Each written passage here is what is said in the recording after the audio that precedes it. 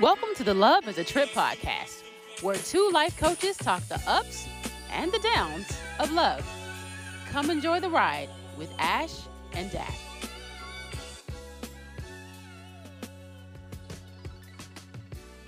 What's up, everybody? We are back for another episode, and we're excited today to talk about adventures in dating post-divorce. Ooh, are we excited? I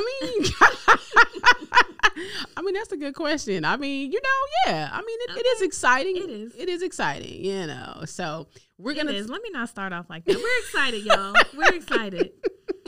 Yeah, I mean, we both know that dating after divorce can be a challenge. So we're not going to act like it's an easy thing to do, but there is a way to approach it in a way that you can do it successfully, in a way that it's stress-free and is not as bad. I tell people all the time, I know they say that the dating pool has pee in it, but I'm like, change your mindset. You are not the only you that was created. That's right. What I tell people. And you are also in the dating pool yourself, exactly. Right? So what are you saying about yourself when we talking about the dating pool has pee? Yeah, because I ain't swimming around in pee, bruh. So...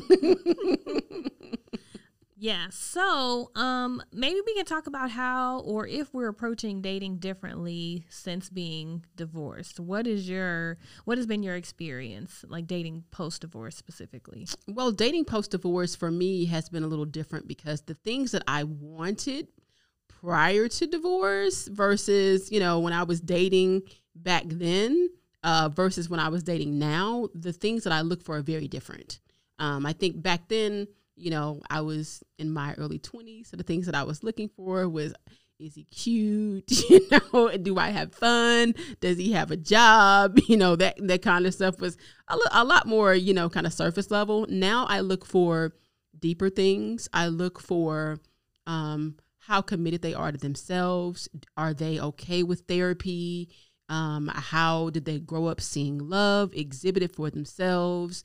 I look at how do they treat themselves? Do they take care of themselves? I look at how they treat other people. If we're out on a date, I look at how I feel. I'm really big on communication. So I like to be with somebody that I just genuinely enjoy talking to because I'm a big, talker. I love to have great conversations. So a big thing for me is being with somebody that I don't get tired of talking to. So, and that was not something that I focused on when I was in my 20s. It was more so just, do we have fun together? But now I look beyond just having fun. Is this someone that I think I can grow with? Does this person make me feel when I'm with them like I'm myself?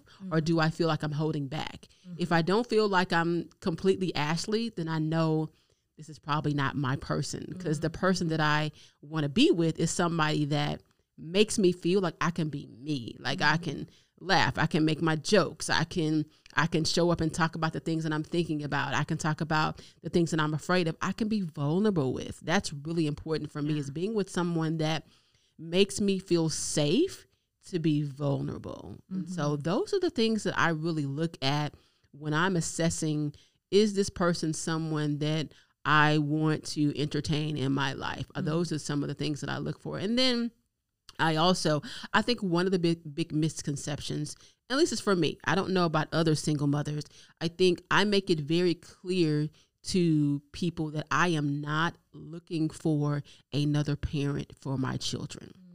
I let them know that they have a mother and they have a father that support them. They have a village of people that are there for them. I am not expecting anybody I date to have any responsibility to the rearing of my children. And I make that very clear when I'm dating, because I think that's what a lot of people think. A lot of people that I date, when they see me with kids, they automatically will think, oh God, well, I got to be the step parent. And no, you don't. No, you don't. They have a mother and they have a father that is responsible for their rearing. Now, of course, I want you to like them. I want you to be kind to my children, but I'm not expecting you to raise them.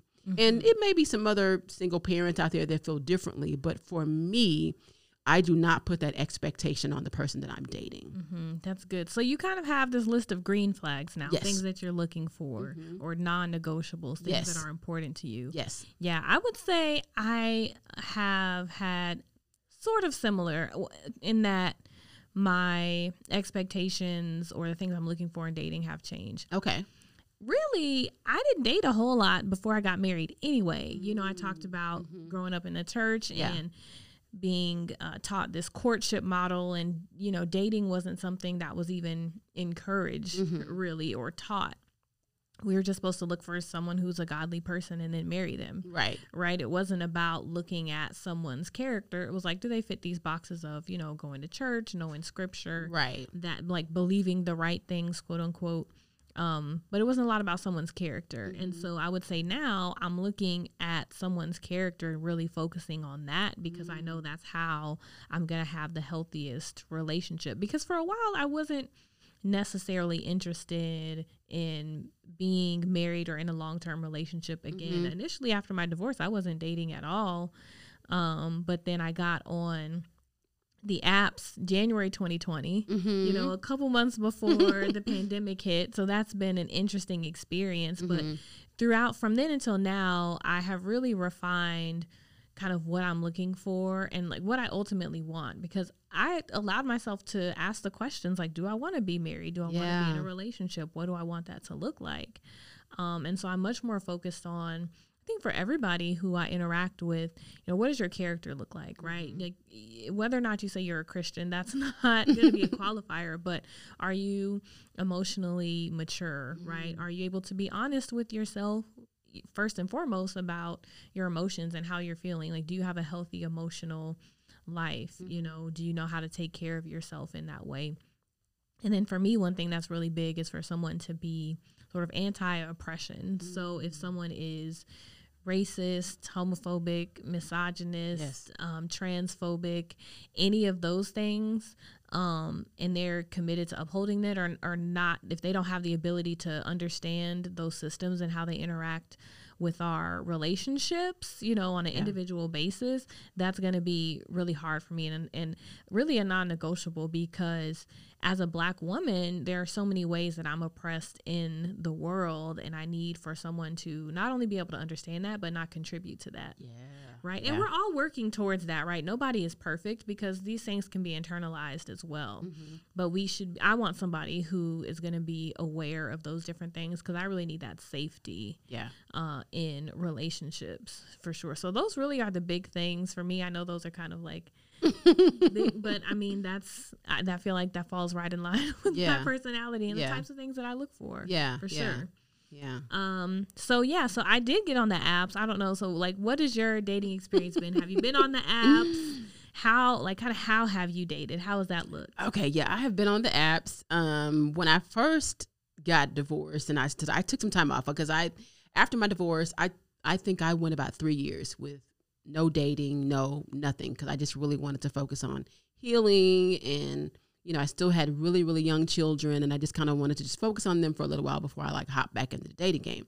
And my first online experience was on Match, and baby, that Match, I had to get off. Oh no, girl, because I was getting cussed out. Wait. Yeah, I was getting cussed out. And I don't know if this is still a feature on Match, but when I got on, you know, you can set your profile up, and, you know, you say, you know, what you don't want, what you do want, and then, you know, people message you. Okay. So I would get messaged by people that were not even close to what I said I wanted on my profile. And Match had this function to where it got a read receipt on there. So guys would send me messages, and if I read it but didn't respond, they would proceed to cuss me out. Oh. Yeah. Wow. And so after about 3 or 4 consecutive days of being called everything but a child of God, I said, you know what, this isn't for me. I'm going to go ahead and get off, because the last guy was a good old deacon. A deacon cussed me out. Deacon. Oh yeah, girl, baby, deacon cussed me smooth out. He was 75 years old. And Wait. Yeah, he was. And at the time, I was even younger than, you know, my age now. So this was like fresh, 3 years post divorce. And So, I was kind, I replied back and I said, thank you so much for your message. Unfortunately, you're not really in the age range that I'm looking to date at this time. But, thank you for the compliment and I wish you well on your journey to love. Baby, he cussed me out and told me, it wasn't his fault that the Lord had blessed him to live for 75 years. And that, then he told me, I can hang just as tough as these 35-year-old men that you date now here. I'm like, sir, you are older than my father. No, absolutely not. Like, yeah. And so I got, not only from him, I got cussed out like consistently. And I was like, well, because at first I was like, well, maybe it'll be rude if I don't respond. So I was responding to the message and I respond and then they would cuss me out and be like, oh, you ain't as cute as you think you are. And then I would proceed to get called all kind of B's. I got told to go kill myself. Wow. And I said, okay, I'm going to get off Match. So I deleted Match, got off of that, and then I kind of just didn't really do too much online dating after that. And then when Bumble came about, I started using Bumble. And I like Bumble because it allows me to initiate the conversation. So I'm not getting a lot of people that I have no interest in. So we have to match, and then I can say hello, and then we start the conversation. So my dating experience so far has been mostly positive. I've had some crazies come along, but I think I've developed a really good crazy filter. Okay. To where I can filter crazy pretty quickly. What's your filter? I have certain things certain questions that I ask to filter crazy. So my first thing that I do is, at first you're talking just on the app. So I ask, your basic questions, but if you think about it, a conversation is like playing tennis. I hit the ball over, you have to hit the ball back. And if I ask you certain questions and I can tell you're not, hitting the ball back in the relationship tennis, and the conversation of tennis, then I know, okay, this is not good. You can't even hold a basic conversation. So if I say, good morning, how are you doing? And they respond, fine. Okay. Like, are you going to say, like, ask me, how am I doing too? Right. So I look to kind of see what's the cadence of the text message. I look, if I'm the only one asking questions, then I say, okay, well, you haven't asked me not one question about me. So clearly you're dating from the perspective is I need to be more interested in you. So this seems like I'm going to be dating you and you not dating me, and this not be a one-sided thing. So I usually will X people off that way. Then I ask questions like, this is a big one. When was your last relationship and how long was it for? So if they tell me my last relationship was like 30 days ago, then I'm like, that's too fresh, unless it was something that was like really quick and you're not even thinking about it. In 30 days, you're not over whatever that was. And it's a likelihood that person still kind of lingering around and at night may hit you with the, hey, big head, or hit you with the WID. You'll be like, I'm at our spot. And next thing you know, you're running off to relive, the moments with them. So I usually will not date people that are too fresh off of a relationship or a divorce. If you've just been divorced, if you've only been divorced for maybe a month or two, then I'm like, you still have some healing to do. Because even if it was the right thing to get the divorce, there's still a healing process there. Yeah. And I don't want to be involved in that. So, hit me back up when, you've kind of dealt with that. I do not date people that are separated, that are just like waiting to get a divorce. Nah, that's not it. I also ask, do you have friends? Because even though that sounds like a crazy question, I have met guys that don't have any friends, and I don't want to be your only friend. Yeah, you shouldn't be. I shouldn't be. And then if I'm your only friend, what happens is I'm going to feel some type of responsibility for your entertainment, for your fulfillment. And then when I want to go out and be with my friends, you're going to be like, well, I guess I'll wait till you get back. You know, I don't want to get hit with these guilt trips that I'm not spending all of my time with you. Right. And that has, it says a lot about someone's relational maturity, Yes. right? Like, do you understand that your romantic partner shouldn't be the only person that's fulfilling your relational needs in your life? Right, exactly. And then I ask a question too, and I usually ask, how do they feel about cheating? And based upon that response, then I usually kind of know which way I want to go. You know, if you're someone that believes everybody cheats, you're part of everybody. So I can pretty much move on, because if somebody would have asked me that question, hey, Ashley, do you believe that everybody cheats? My answer would be no, because I don't. Right. But if I respond, yeah, everybody cheats. Well, then that's saying a lot. That's saying a lot. Oh, my goodness. So you are filtering people out kind of in this talking to them stage. I filter a lot of people out just based on profiles. Well, yeah, I do that too. I do that too. But what are some of the things that you that are things that you will be like, no, I'm not going to swipe on this person on their profile? What are some things that you look for?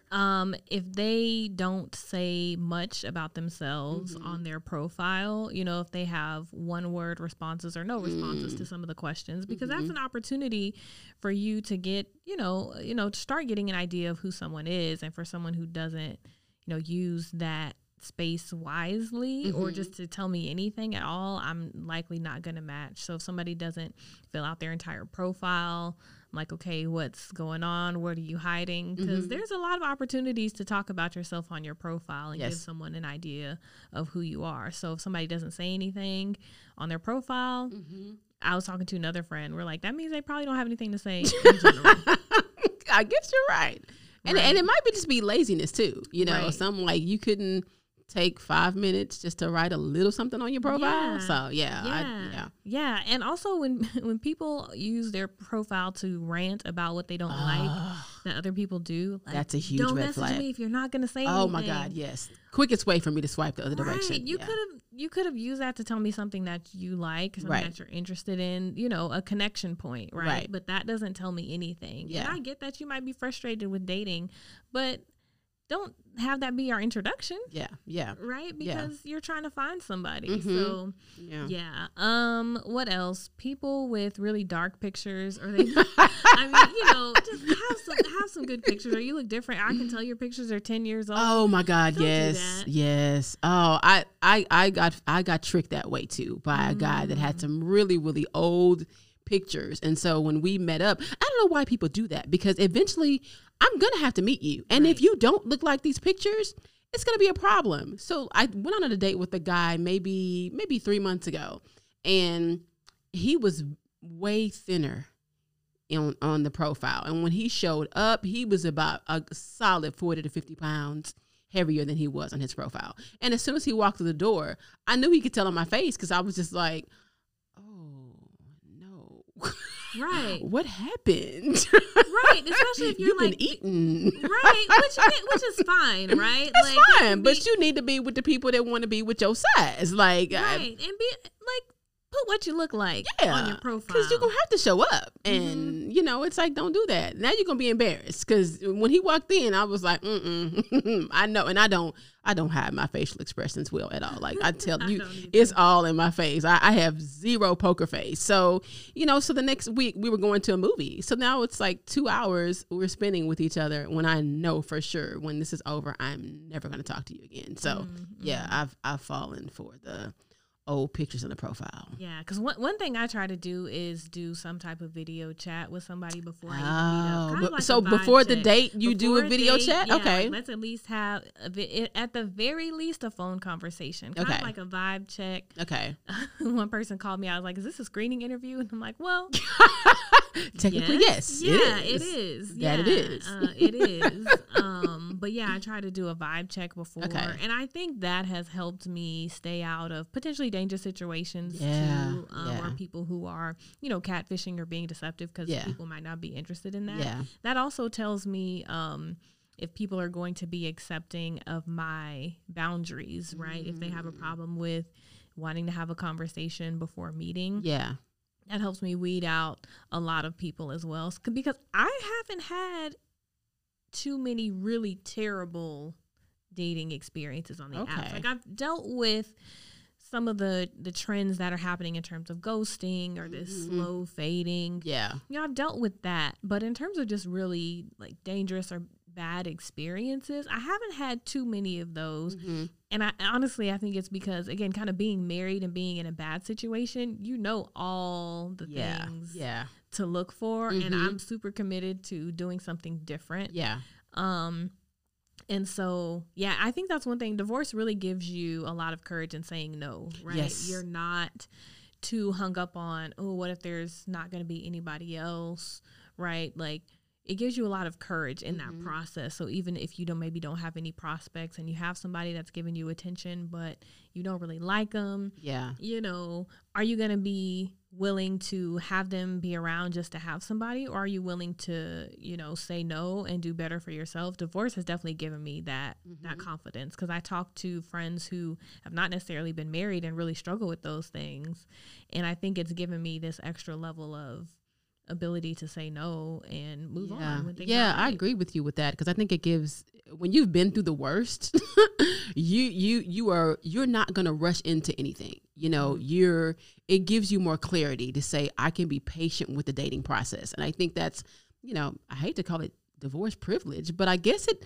kind of is in a way, you know, is that my approach to dating, because I have been through bad, I am very patient with the process, because I know what happens when you rush it. I know what happens when you ignore red flags, when you don't pay attention to the things and you end up in relationship with someone who's the complete opposite of what you want in your life. So I'm really good with being single. Like, I'm happy. I'm at peace with it. My life is bomb. Like, it's wonderful. So what I'm looking for when a guy asks me, you know, Ashley, what are you looking for? One of the first things I say, I'm just looking for the cherry on the top, because my life is really good. So I'm not rushing and dating in desperation, because I'm very happy with my life and I know what it looks like to be with somebody and it's not good. So I don't have to feel rushed. So I'm good with like waiting for the right person. So I think that's the privilege of being in something really bad and having the courage to get out, is that now I have the courage in my dating life to say, nah, I'm good. I'm good. Yeah, pretty quickly. I think that's a good tip for folks who are dating in terms of being patient with the process, understanding that there is going to be disappointment, right, and frustration, because you're going to meet a lot of people in dating, and everybody's not going to be somebody you want to continue to talk to, or everybody's not even going to be somebody you actually like, you know. But you have to have the patience, you know, I guess to do it successfully. You have to have the patience and kind of the tolerance to weather the disappointment, right? And not necessarily make it about you or make it a bigger deal than it is, right? Like, don't spiral to the place of, is anybody ever going to love me, right? No, you're looking for that and you're dating, right? But it doesn't have to be that big of a deal, but there is going to be disappointment, right? To acknowledge throughout the process. Yeah. And one of the things I tell people too, to kind of lessen the thought process around disappointment, is just saying that dating is just an opportunity to meet people.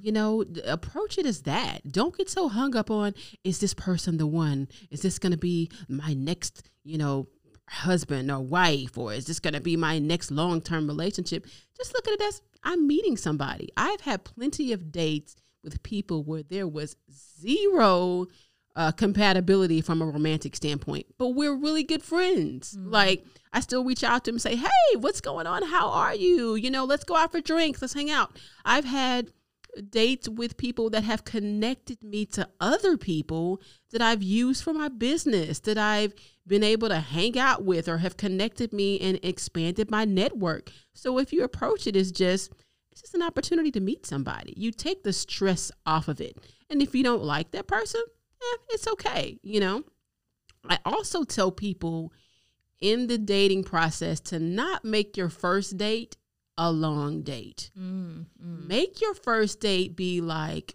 we're going to meet up for coffee, or we're going to go out for lunch, to where there is a short amount of time, to where maybe it's just an hour.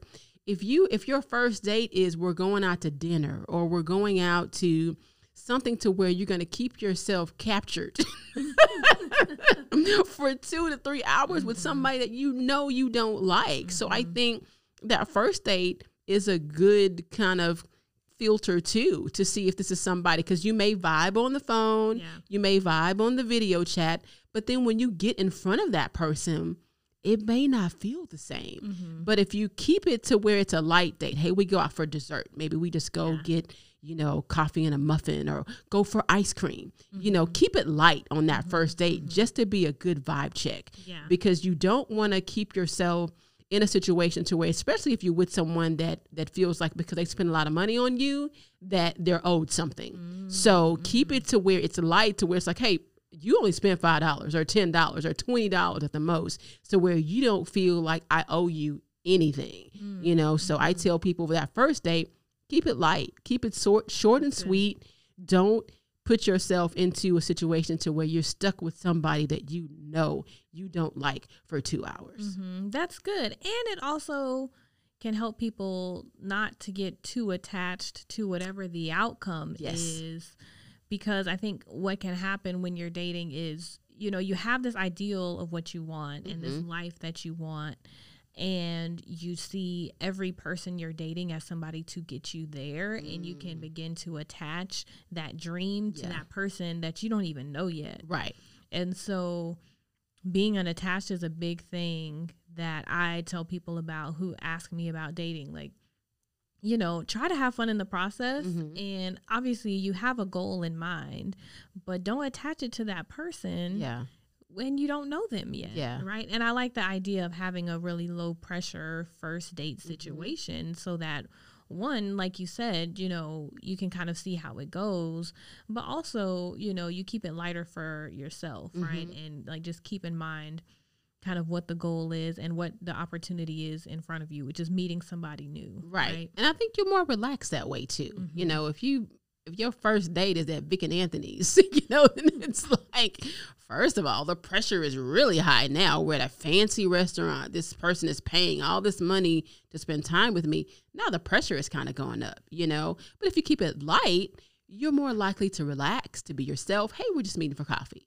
And it takes that stress and anxiety off of it. Like you said, trying to determine, is this the one? It's like, no, we're just going out for coffee, or just, we're going to have a little quick muffin or a piece of cake or something and go home. And if we like each other, then we'll do something longer on the next date. Yeah. And even if it is Vic and Anthony's, I mean, just keep in mind. On the first date? I guess I'm just saying, I want people to keep the framework in mind, right? Not necessarily the rules, because maybe, that's like, that might I think be that's a lot want. for a first date. It might be a lot, but for me, I also like to do first dates that I enjoy. Some activity that I know I'm going to have fun doing, or some restaurant I know I wanted to go to. So even if the company isn't great, I'm going to have a good experience, right? So you can always keep those things in mind. Yeah, for sure. No matter the setting for that first date. Yeah. No, I think that's good. That's good. What are some other tips that you would give folks for dating? Just generally, either post-divorce or just in general? Just in general, I would just say just to take your time, just to not rush through the process, and just to really go in it with your eyes completely open, and to not get frustrated if you feel like everybody is not really checking all the boxes, because once you become at a better place in your life where you understand who you are, what you want, what you need to be happy in a loving relationship, you're naturally going to shrink the pool that qualifies for what you need. So you shouldn't have 100 people that qualify to date you. It should be more like 5, out of the 100 people you meet, only maybe 5 or 4 should really fit the bill, because you have to have clarity in truly what you want. And once you meet yourself in a place of healthy relationships, of healthy love, of understanding what your personal boundaries are, what you're willing to accept and not accept from relationship, the pool of people that are acceptable for your life should shrink. So it shouldn't be a lot of people that are available to have full access to you. And I think some people will tend to get that wrong. So we're like, I can't find anybody. Well, that's probably a good thing. That means the people that aren't for you are running the other direction, because we're not looking for quantity. We're looking for quality. And so we don't want a whole bunch of people knocking at your door. We want the good quality 5 knocking at your door. And then you can, figure out of those people, which ones are good to be with partners for that part of your life. So that, and then just to understand, one thing that I have taught myself and I continue to work with, and I tell my clients this that I coach, is that understanding that the beautiful part of love is its freedom. It's freedom to make a choice for yourself. Freedom to understand that people don't have to be with you if they don't want to be with you. You can't hold on to anybody that doesn't want to be held on to. So understanding that when you go into finding relationships, that, yeah, you have the freedom to decide with you what you want, but that other person also has the freedom to decide what they want as well. Yeah. So just going in there with an open mind, an open heart, and just being open to the experience and not putting so much pressure on what it is. Just allow things to be. Know what your end goal is and what you want, but don't put so much pressure on, is this my person? It's like, technically nobody belongs to us. Right. We only belong to ourselves. And just get more involved in finding somebody that's a good partner on your journey. I love that. I would say for folks to be clear about what they're looking for in a romantic relationship or a partner, what you're looking for from dating, and be careful about making that kind of the only way you can get your relational needs met. Be clear about what is it that you desire? What is it that you think you're going to get from this dating relationship? Like for me, I had this revelation kind of toward the end of last year that I've been really craving affection. And the way that I grew up, affection was really highly sexualized, right? And saying, like kissing and all of that really close physical intimacy is only for marriage. And so it really sexualized all types of physical intimacy for me. And so I'd been craving affection, and I realized I was putting pressure on every potential person that I would meet to be like, okay, you're the person that can fulfill this need.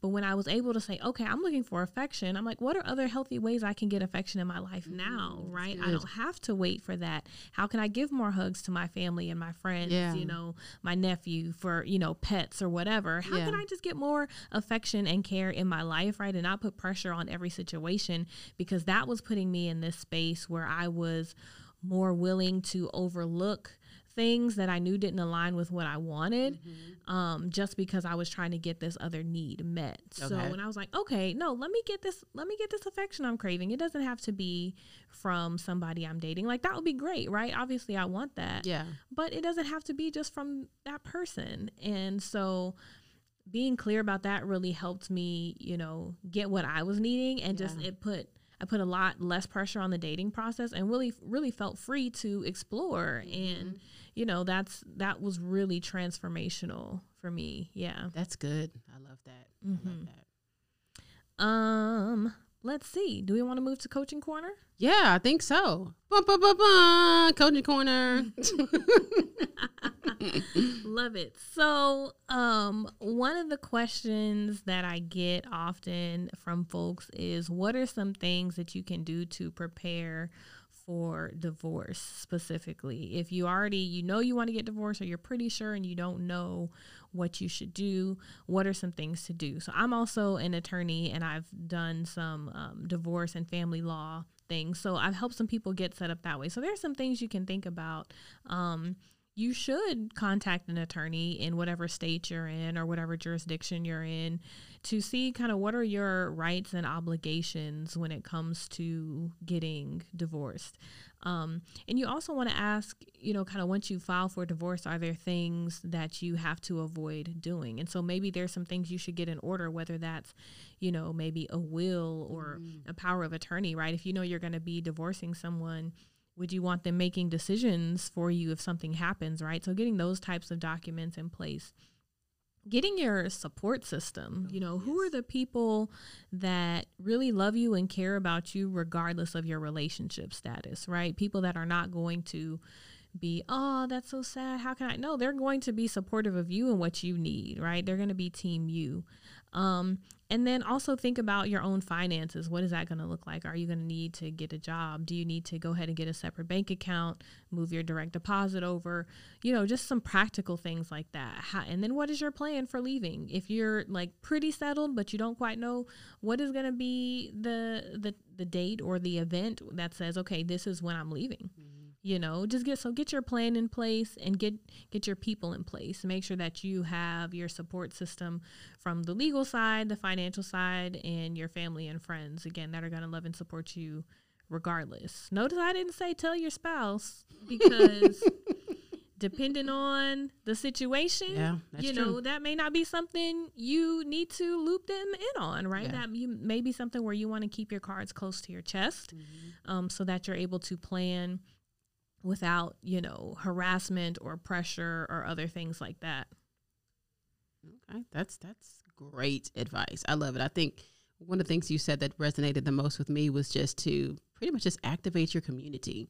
You know, once that you're getting prepared for this, you know, divorce is such an emotional thing to do. You know, even if it's the right thing, it's still an emotional process. And having people around that are supporting you, that love you, that you know are going to be there for you is crucial for you to do this in a way that you do it without being hurt in the end. So I think just having that community and that support is key. Yeah. All right. Now we've got our window seat. Yes. Actually don't have a window seat. You don't have a window seat today? I want to give somebody an aisle seat. Oh, who's getting hit with the cart today? Well, this isn't even a person. It's a thing. Okay. I want to give this aisle seat to reality dating shows and going downhill. See, I'm a fan. I like a good reality dating show. Like Married at First Sight, I was all in on the very first season. Me too, Yeah, I watched it from the beginning. Love is Blind too, first season. Yes. So Lauren and Cameron, loved it. Love to see their story. But what happens with these shows, what I've been noticing is that when they get popular, the producers, they try to do too much. With Married at First Sight, for example, the show used to be 1 hour. It's now 2 hours. Whoa. The seasons are way longer. You know, there's so many more commercials, and they put extra in it that we don't need, you know, and they just, I want to see the story. Y'all are just trying to like latch on to this popularity and do more and more. We don't want more. We didn't ask for this. Yeah, we liked it at the beginning. Do that again. Right. Even with the season of Love is Blind, this last one, or the last two, I feel like I didn't really see the chemistry of the couples. I didn't see that piece of it. I'm like, why are y'all proposing? Yeah. You know, do y'all even like each other? I didn't see any of that. Right. Right. And maybe they do. So I don't know if it's production or now people just kind of seeing that you can kind of get some clout or whatever from being on the shows. Might be a combination of things, you know, just the quality of the shows. It's getting annoying. I wanted to watch The Perfect Match on, I think it's called that, on Netflix, with people from all the different reality shows. Oh. And you know, they were trying to make connections, but I couldn't get through it. It was they dragged it out way too much. I don't need the episodes to be that long. Y'all are trying to drum up drama. That's not what I wanted. Right. Go back to do what we like. Right. If it ain't broke, don't try to fix it. Right. I hate that. If we like it, just do the same thing again. Right. I feel you. So that gets the aisle seat. That gets the aisle seat. You know, I don't have a window seat this week either, but my aisle seat sadly goes to the second season of Harlem. Oh no. Absolutely hated it. Ooh. Oh my God. Oh, I hated it. God, I mean, it's like, ooh, I hated it. Could not stand it. And one of the major reasons is because I did not like the fact that it has been touted as a Black version of Sex and the City. I don't like for us to compare our things to anybody else. Why can't it just be a standalone show? Why does it have to be a comparison to something else? And because Harlem did not start off as a show based about sex. Now, are sexual things discussed in the manner of how these Black women live their lives? Of course. It's a part of life. But Sex in the City was based a lot about sex in the city. Harlem is not about sex in Harlem. Yeah. Harlem is about these Black women living their lives, trying to find success, trying to find happiness, trying to find love in a way that is true to who they are. It's growing up. It's finding out who you are, what that looks like. What that looks like is being a Black woman with the back setting of being Harlem. You know, I thought so much of Sex in the City was such a part of the show. And if Harlem is the backdrop of this show, I don't think you should compare that to Sex in the City. I think you should leave it alone and let it be what it is. I hate that everything that we do as a community has to be contrasted to our other counterparts, contrasted to white society. Why can't Harlem just be Harlem? Yeah. You know, and I thought the storylines were weak. I thought the writing was lazy. Yeah. I hated the ending. Yeah. Let's not spoil it. I'm not. Okay. I'm just saying I hated the ending. Yeah. I thought the ending, it was a cliffhanger.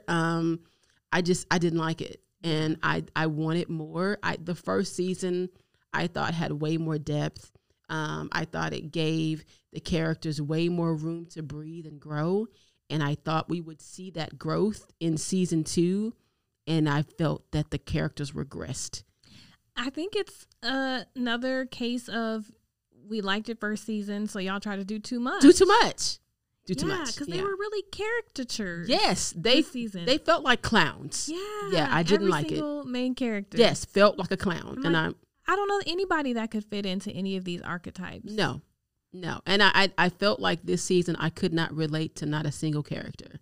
And one of the things that drew me to the show was being able to find elements in all of those characters that I could see in myself. Yeah. And in season 2, I didn't see me. And I think it missed the mark. And so sadly, I have to put the second season of Harlem in the back of the plane by the restroom. In the aisle. In the seat that doesn't recline. In the seat that doesn't recline. So I'm hoping that season 3 will do me better. And you're going to watch it? I mean, I'm definitely going to watch it. I mean, I'm committed now, you know. You know, I feel like I have to. I'm still a fan, you know, and I still love, of course, anything that gives African-American women an opportunity to highlight their talents and shows us in a positive light. I'm always going to support. You know, it wasn't negative. I just felt like it could have been better. It was disappointing. It was disappointing. Yeah. But of course, I'm still a fan. I still love all of the characters. I'm just hoping that the writers of season 3 will do better. So, well, all right, y'all. That's the end of this trip. I hope y'all enjoyed the flight. What's up, everybody? Find us on Instagram at Love is a Trip Podcast. Send us a DM, follow us, and keep staying for the journey.